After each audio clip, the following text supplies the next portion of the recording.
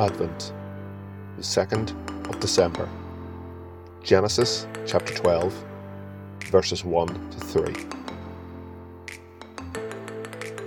Today, we will reflect on another passage often read at carol services, the promise made to Abraham. This is the story of the first steps to restoration of the broken relationship between God and humanity, when God intervenes and offers an old man who must have imagined his story was drawing to a close more than he could ever have dreamt possible.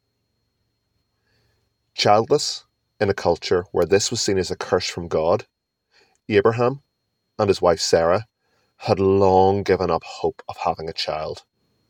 They were settled where they lived, imagining they would live out their final years surrounded by friends and relatives. Travelling and dreams were for young men, and Abraham's time had seemingly come and gone. But God has very different ideas. 75, when he eventually obeys the call to go, Abraham leaves everything he has ever known, travelling for hundreds of miles clinging to a promise. He was not told where his final destination would be, only that he would be shown where to go.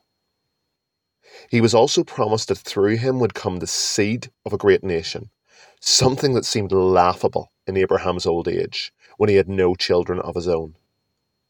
Regardless, in the face of apparent reckless folly and questioning from those closest to him, he leaves familiarity and strikes out, trusting the promise giver who offered the seemingly impossible. With these words, God painted a remarkable picture to an old man who must have once thought the best was behind him, and that it was too late for his hopes and dreams to become reality. The Lord had said to Abram, "Leave your native country, your relatives and your father's family, and go to the land that I will show you.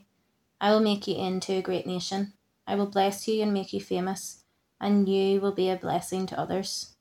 I will bless those who bless you and curse those who treat you with contempt. All the peoples on earth will be blessed through you." Genesis 12, 1 to 3. Abraham trusted and believed God, and stepped out in faith, trusting the promise giver. Even with this faith, his road ahead was difficult.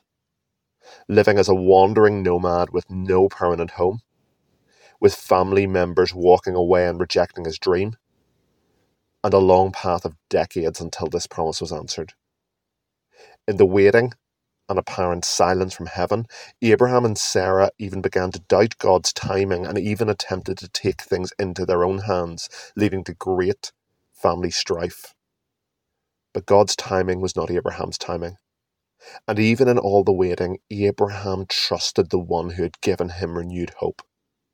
Finally, 25 long years after that promise that his descendants would one day outnumber the stars he could see painted across the canvas of the sky, Abraham lovingly cradled Isaac in his arms. His longed-for son had finally arrived. God had been faithful to his promises. On this day in Advent, let us remember that God always calls the unlikely and those who the world counts as nothing or finished, and trust him with our lives. On this day in Advent, let us remember that our timing is not his timing, and the need for us to daily trust as a child does a loving parent to know what is best for them. On this day in Advent, let us reflect where and how we are to step out in faith into the hands of grace, following a God who can do more than we can possibly ask or imagine.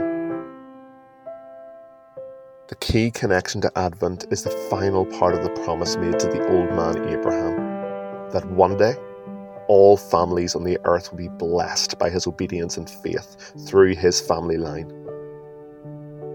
This passage promises more than just the birth of one nation. From Abraham's faith comes the miracle of Isaac, and eventually the Israelite nation. And through all their painful rebellions and miraculous restorations recorded in the scriptures, God preserves his people, often in the face of overwhelming odds. until thousands of years after a seemingly impossible promise is made to an old man in the desert, a baby is born to a young woman in a stable in Bethlehem, ripping history in two and changing the world forever.